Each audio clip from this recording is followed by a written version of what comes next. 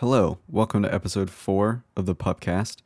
In this episode, I sit down to talk with Chris and Janie from Latitude 49. They do a lot of playing, but they also do a lot of advocating for the arts, some really interesting programming, and some creative commissioning of artists and composers to work with them.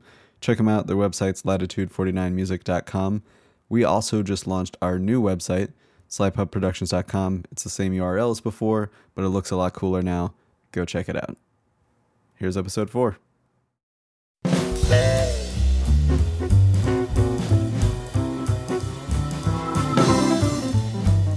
Thanks for being here. Absolutely. Yeah. For the listeners, if you want to introduce yourself, or I can introduce you. I guess, Usually I find I'm not good at that. So we can do it. So today on the show, Chris Floyd has... Chris Floyd fails at his job. Oh, no. We have the other Chris. That is Chris Size, the percussionist of Latitude 49, and the pianist and artistic director, Janie Parsons. Hello. Hi. Well, thank you for being here. We're That's so our glad pleasure. to be here. We Yeah. love Sly Pup. I'm literally wearing a Sly Pup You are t-shirt. wearing a Sly Pup t-shirt. It's a comfy shirt, though. You bet it is. Next level. Yeah. That's the company. So I have a few questions, but Sure. we can get off topic as much as we want because it's our thing. Sure. The first thing, though, is just getting a group like Latitude off the ground. How even? How even? How even? In terms of, like, you've got all these people. Ostensibly, you all kind of started as students or, like, immediately former students. Yeah, we and did. then building that into something as successful as you have. Well, it happened fairly organically, to be honest. Like, we started as students, and sure, that was a lot of work, and, but the way we function now is so different than when we first started. So, and we've had a few member changes, and our commitment to each other has grown sort of naturally, and our commitment to the group and our vision for what the group could be has changed so dramatically. So it's been 5 years since we formed, and when we started, we were just students wanting to play music that we were passionate about in ways that we felt would really reach people and be exciting and create kind of, alternative performing experiences than just a traditional solo recital or a traditional experience. So that was kind of what we were going for initially, and then it just kind of grew from there. A lot of our rehearsing and stuff happened here at the University of Michigan, and Before the new wing and all these new Right, chamber music yeah, rooms. So yeah. it was actually quite a challenge. And our first concert was in Britain Recital Hall, so there was a Nice. lot of these sort of grassroots things. Our first paid concert was at Grand Valley State University, and Bill Ryan so kindly invited us out. Yeah. And, it was kind of like our first experience in being paid to do what we were doing. So Right. the pressure was a little higher. And as the stakes kind of got higher for us, that was sort of the start of something good, as they say. And things have grown from there in terms of the projects that we do are more refined. The people that we work with, the composers, are more in line with us and our own growth and development, perhaps a little farther along even than our student model, which was focused on a lot of student composers. And For sure. so as we've grown, it's certainly been interesting to see how each member has really kind of connected to the group in really intimate and special ways that make what we do even more meaningful as we grow. And we have far more concerts. We did like one concert in our first season. And I think this year we have something like 15 or 16, Wow. and all over, multiple states and multiple places. And so never really going somewhere and playing the same concert twice. That's So, nice. Yeah, it's pretty Keeps pretty it cool. lively. Yeah. It keeps it lively. It's also, it's real. The schlep is very yeah. real. I mean, as percussionists, we Yes. know all about that. And Yes. that's kind of one of those questions: how even? Yeah. Yeah. And So, go ahead. yeah, so percussion equipment is a pain to move sometimes. Always. But always a also, pain. like, having a piano or, is the space big enough to fit Sure. what you need? Are these things you plan for, Absolutely. and how? Yeah. I mean, great question. Like, I think the other instrumentalists in the group who are not the percussionists never thought of those things, but now it's always, in the conversation when we're planning a concert series or a program or wherever we're touring, we always ask the questions like, okay, do we need to rent gear? Because do we own all the instruments on the program? Does Chris have to make anything? Which is always fun. I mean, I love making instruments. I really like It is doing fun. that. Yeah, it's great. It's kind of like, it's one of those things that I don't know, I feel like we've always had to make instruments. Like, Yeah, it's like I think everybody likes making things. yeah. It's like, I made this thing, now it's a part of this concert, which Yeah. is like part of our vision. And then it breaks. And then it breaks. Yeah. Yeah, but Immediately after the concert ends. yeah, the last note you have on it and it's gone. That actually happened the other day with this kick pedal I brought and other story. But Nice. yeah, the questions of logistics are very big on our minds these days, especially just with the amount of music we're playing and the level that it's at. I mean, it's fairly challenging music most of the time, and The amount of travel we do. absolutely. And Chris and I are kind of the logistical nightmare of the group because of piano, which is unmovable, Right. and True. percussion, which is movable at a cost. Right. So we try to find ways to Eliminate as much cost as we can. eliminate as much as we can and then create setups that work. So even on stage, we're not, like Chris is kind of a genius of the jigsaw.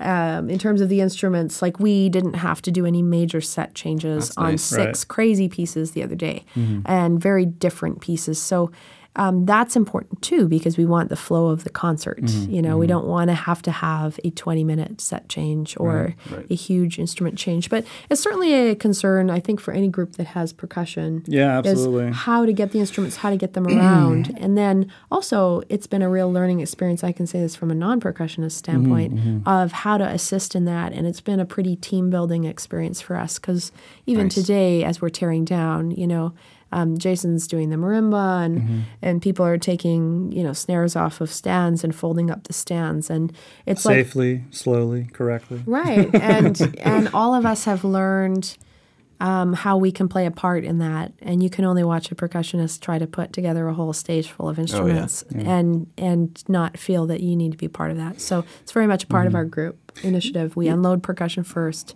We pack it up first. So. Nice.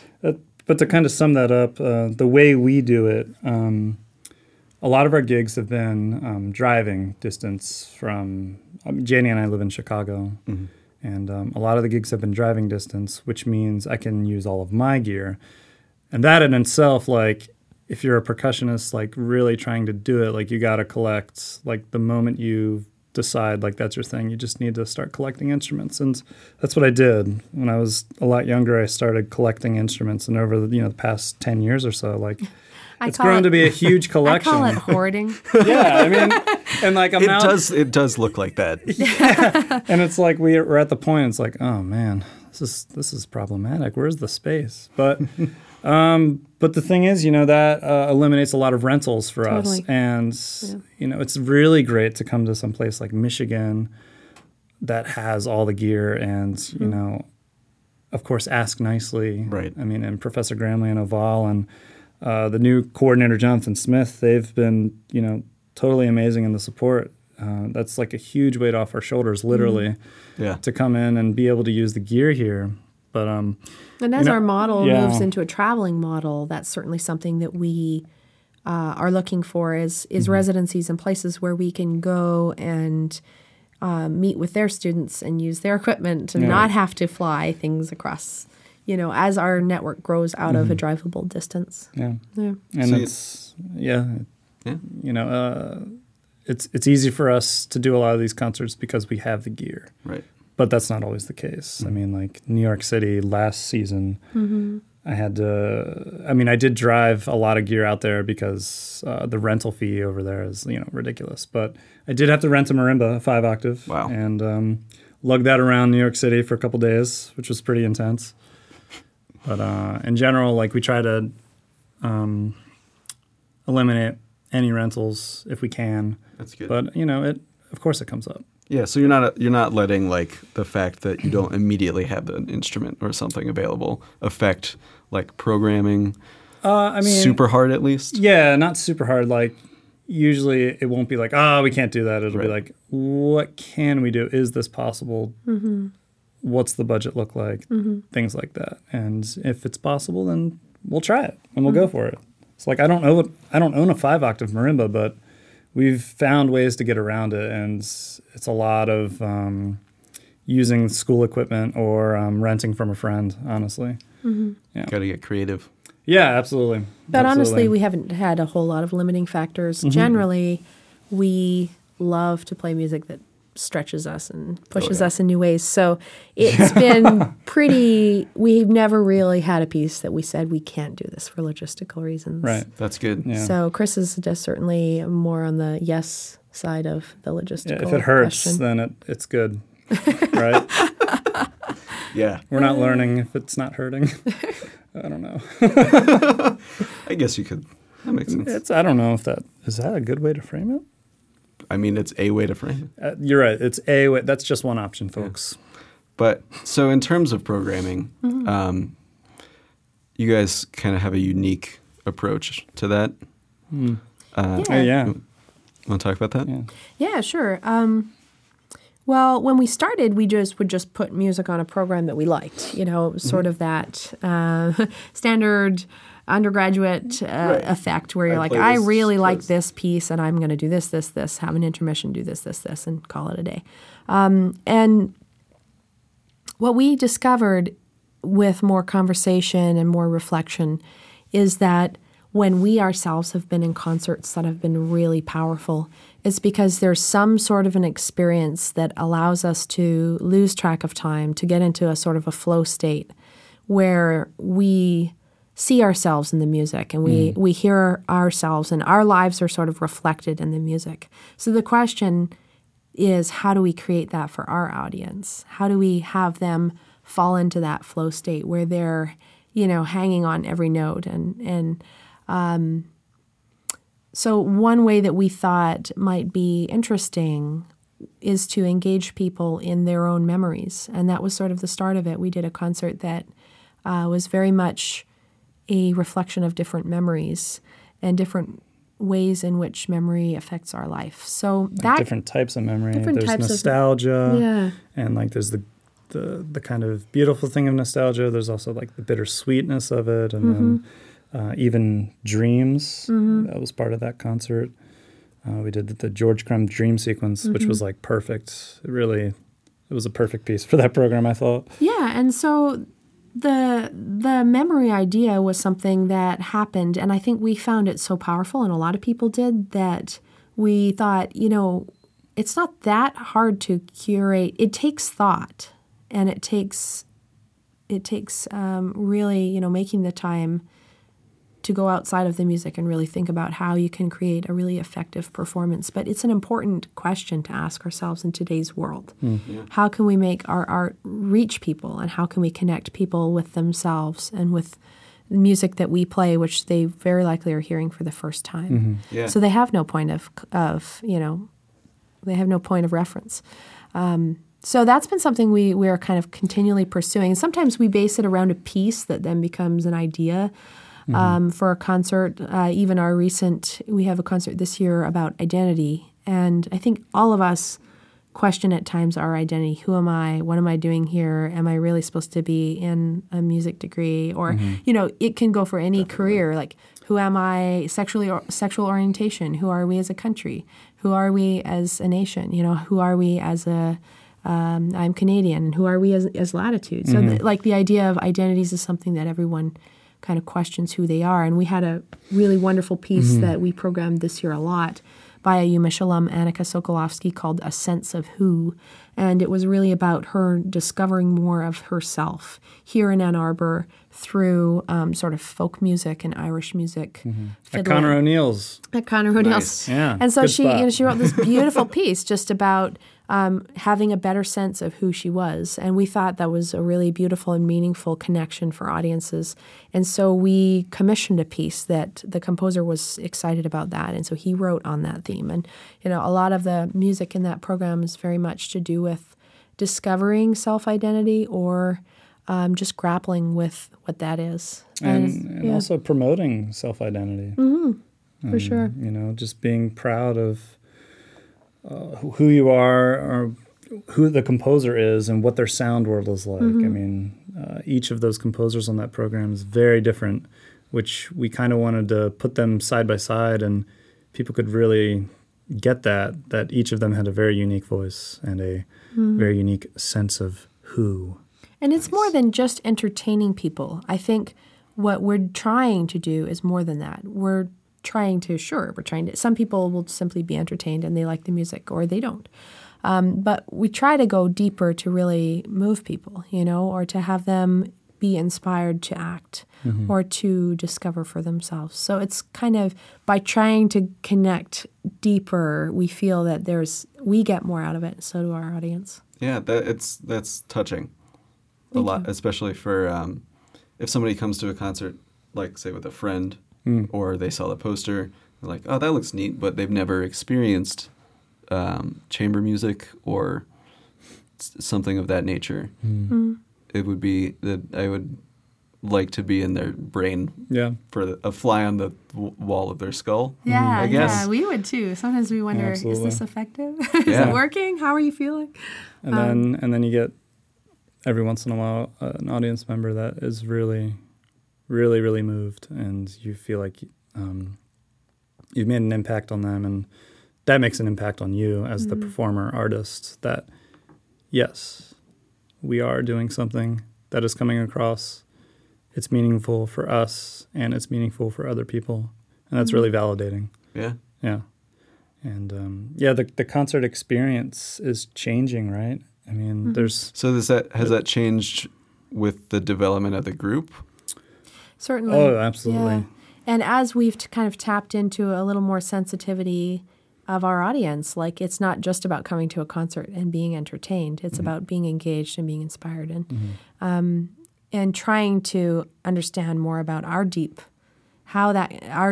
concert experiences and how that could affect other people as they listen to us. And I think it's a really worthy pursuit that musicians should try to do sooner than later, even as students. How can I curate a program that makes the music really speak and really reach people? It's like there's so many ways to do it. I Yeah. mean, there's staging, just the way the setup of the space is. Are people really close to the musicians? Are they more traditionally seated, such as a concert hall? But What do the programs even look like? The physical the programs actual themselves? paper program, or is it digital? Can people pull it up on their phones? That has a different connotation. Are you telling people a lot or a little Yeah. or nothing? Yeah. Like, Do you how have do program notes? Are they in poem form? Are they prose? Right. Are they I think traditional program Yeah, notes? we tend to fall into like, okay, I have a recital, so I make a printed program and I do this, that, and this. And rather than thinking of the performance as a concert experience, like how can I create an experience where people walk away and feel that they understand more about themselves Wow. or they're more curious about themselves? Because let's face it, there's so much in this world that is hard and brittle and uncompromising, and music is one of the very few things that can really give people a moment. It's structured in time. So it gives people the time to reflect. And we don't do that very often in our world. So if we can, through music, it can be a soothing experience, even if the music itself is not soothing. Yeah, definitely. The experience can be... really healing. Yeah, Healing. yeah. I think that's the word we And need. effective. And we, as musicians, we need to be a voice in the world for listening more closely to each other and being more sensitive to ourselves and being able to express ourselves and how we express our humanity. And also being sensitive to others. Yeah. I mean, just doing this thing with Latitude, my gosh, I've learned so much about being more sensitive to people, and whether that's with, the ensemble dynamic and just being able to help people when they need help, but also through the concert experiences and meeting the audience members. It's been a really beautiful thing to experience and really grow. And I think it's very special and unique when you have a group of people that you all feel like you're growing together, and it very much feels like a family. Yeah. I think one of the things as a musician that I enjoyed, I guess, realizing later was that, we're taught to listen for like instruments and like early, like, okay, you got to learn how to do scales. You got to learn how to do X, Y, and Z. And then later in life, it's like, oh, I can like just tone of voice, listening to just anybody talk about anything. It's like, oh, I can interpret what you're trying to say without words, essentially. Yeah. And it's nice that you kind of incorporated that almost into an entire concert. So speaking of that, actually, you've commissioned a bunch of stuff. Yeah, we have. It's been exciting. Yeah. So what process do you kind of go through to maybe, I don't know, do you fit a commission into a concert that you've already designed? Yeah. Or do you design a concert around a handful of commissions? Or We've certainly done we've it a done few both, different ways. either. Yeah, we've done a couple different ways. I mean, two of the commissions last year they formed to kind of round out our debut album. By the way, our debut album just dropped on January 27th. Pre-order now, latitude49.bandcamp.com. Order. Oh, sorry, order. I did so much like pre-order now. So like it's kind of like engraved in my head. But get it. now It's people great. can just buy it. Yeah, they can buy it now. Yeah. It's on our Bandcamp. But that was silly. Shameless self-promotion, guys. It's okay. But the two big commissions we had last year were from Virgil Moorfield and Gabriella Smith. And those were mainly to kind of round out that album. We had a meeting, this was a while back, just kind of thinking, okay, what's this project turning into? And we're like, oh, well, it's a debut album. And then we really looked into it like, okay, is this enough to be, an album? And we realized, okay, I think we need two more pieces. And that's it was kind of like we were missing a piece of the album puzzle with what we currently had. So sometimes it's something like that. But in terms of the composers that we've worked with and the commissioning, we would love to do more. We would love to have a big budget, and maybe that's a matter of getting bigger donors who are like, hey, we want to sponsor these big projects. But we would love to have more commissions and bigger commissions, and do a wider range of that. But, we work within what we're capable of financially. And it's a big priority for us financially to make sure we're creating art in the creative process, as we say, instead of the recreative process. Right. So there's a lot of recreativity out there. Yeah, so we like the creative, and we want to reach composers, and we want them to be part of our extended family. And so really, when we've thought about composers that we want to work with, it's a matter of finding a composer, or perhaps they find us, that we feel that they are in a similar place, or they are positioned well, and we are positioned well to really help each other. So a composer like Gabriella Smith, who was just graduating from Princeton, and is sort of beginning to build some traction in her own career, was a great choice for us at a time when we could afford her. Right. In 10 years, we may not be able to.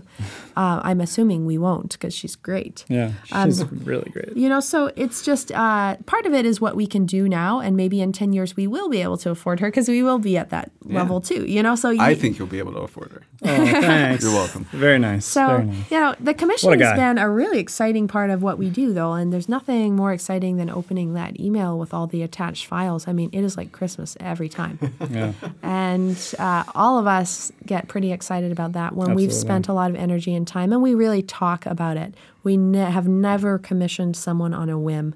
We've always really talked about what kind of composer we're looking to commission, and we look very thoroughly at the music that they play, or sorry, the music that they've written in the past, to try to get an understanding of what they might be giving us. I mean, it's going to be a different piece, but you know, with that being said, you never know. You just never know. Like, yeah, and you really sometimes don't. I mean, we commissioned a composer, and we thought we were going to get something, but we got something totally different, and it was for the better. And it was like, it was gorgeous. It was gorgeous. Yeah, that was Virgil's piece. That was Virgil. Okay. Because, you know, we'd seen him play and heard his music at New Music Detroit, and he's a rocker. I mean, he's like a, you know, I mean, what I would call like trasher drum kit, like just crazy rock and roll. He was a drummer. Rager, You know, that was his you know? career. Before he became a composer, he was the drummer for Swans. Like, that's ridiculous. So we were kind of expecting Glenn like Branca. a beast of a piece, Huge. but we ended up with this gorgeous kind of homage to people who are refugees, essentially, and to people who are displaced. And yeah, so it became about a social also thing. on the debut album. Which, interestingly enough, now has made us think more about programming. When you get a beautiful piece like that, and part of what we are is to design those kinds of programs. Like, we've thought more about offering program where we would bring that back and having that be a theme of like perhaps having some sort of theme where that element is a valid part of the presentation. So sometimes it happens like that. Phil's piece this year, we mentioned that we were doing an identity theme, and I really don't like to have the composer feel that they have to do something. So that's kind of what I was getting at. yeah, they need to feel free there's that not their really- ideas are really what we're We looking don't like for. prescribe, okay, Yeah. you need, you know, we do send them like the percussion instrument list, because that's one thing. They have to stay in that. But it's not like you need to use these specific instruments. We kind of send them like, okay, we have all these things, and here's a few guidelines that could really help, because we found, you know, just kind of trial and error with past commissions and performances. We found that these things really work well, but for the most part, it's like, go. Yeah. And can't wait to see what happens. And That's great. Yeah, we want to know what they have to say with our group, and we hope that they get to know us and hear us even in our recordings, to know what we're capable of. And we love to be challenged, and in musical and physical and technical ways. Like so we're always wanting to work with the composers really closely. Usually there's multiple Skype sessions and try this absolutely. out, and let's hear how this sounds, all that It's kind of nice stuff. that you've established kind of like a good amount of trust, where like it's like, we're not going to tell you what to do, yeah. and like we're only going to provide you with like, you know, here's what we got. We'll do whatever. You just got to write it. I mean, yeah, you could the most you part. could kind of put it that way. You just have to write it. Right. I mean, there's a little more finesse going Yeah. on there. I oversimplified it. That's okay. But you know, back to that trust you mentioned, and it's important to show trust both ways, because then the product's just, or not the product, but the project, you know, the outcome. Let's say Right. the outcome is so much better. Because both people feel that they can express themselves in an honest and a way that's very true and safe. You know, people feel safe working with other people, and then sometimes not. But that also creates really interesting collaborations as well. But the trust definitely is important both ways. That's good. Cool. Well, I think we're just about out of time, actually. So Awesome. thanks Great. for being here, Absolutely. Yeah, thank you. Thanks It's for been a having us. pleasure. doing what you do. So Yeah. okay, so before I let you go, Okay. you just dropped an album. Yes, We did. Okay. and we just became a nonprofit. So Yes, if we you did. Amazing. if you have open hearts and open pockets, please visit our website where you can donate, which is www.latitude49music.com. And we have all sorts of stuff there, videos, audio. You can get to know a little bit more about us, figure out when we're playing in an area near you, and just stay connected with us. The album is called Curious Minds, and it is a collection of some of our earliest commissions and some of our most recent commissions. So in a way, the album represents a history of the group which I think is really meaningful to us. Amazing. Yeah, and we're happy with it. Nice. Curious minds. Sweet. Well, thanks. You're Absolutely. welcome. Thanks, Thank you. Chris.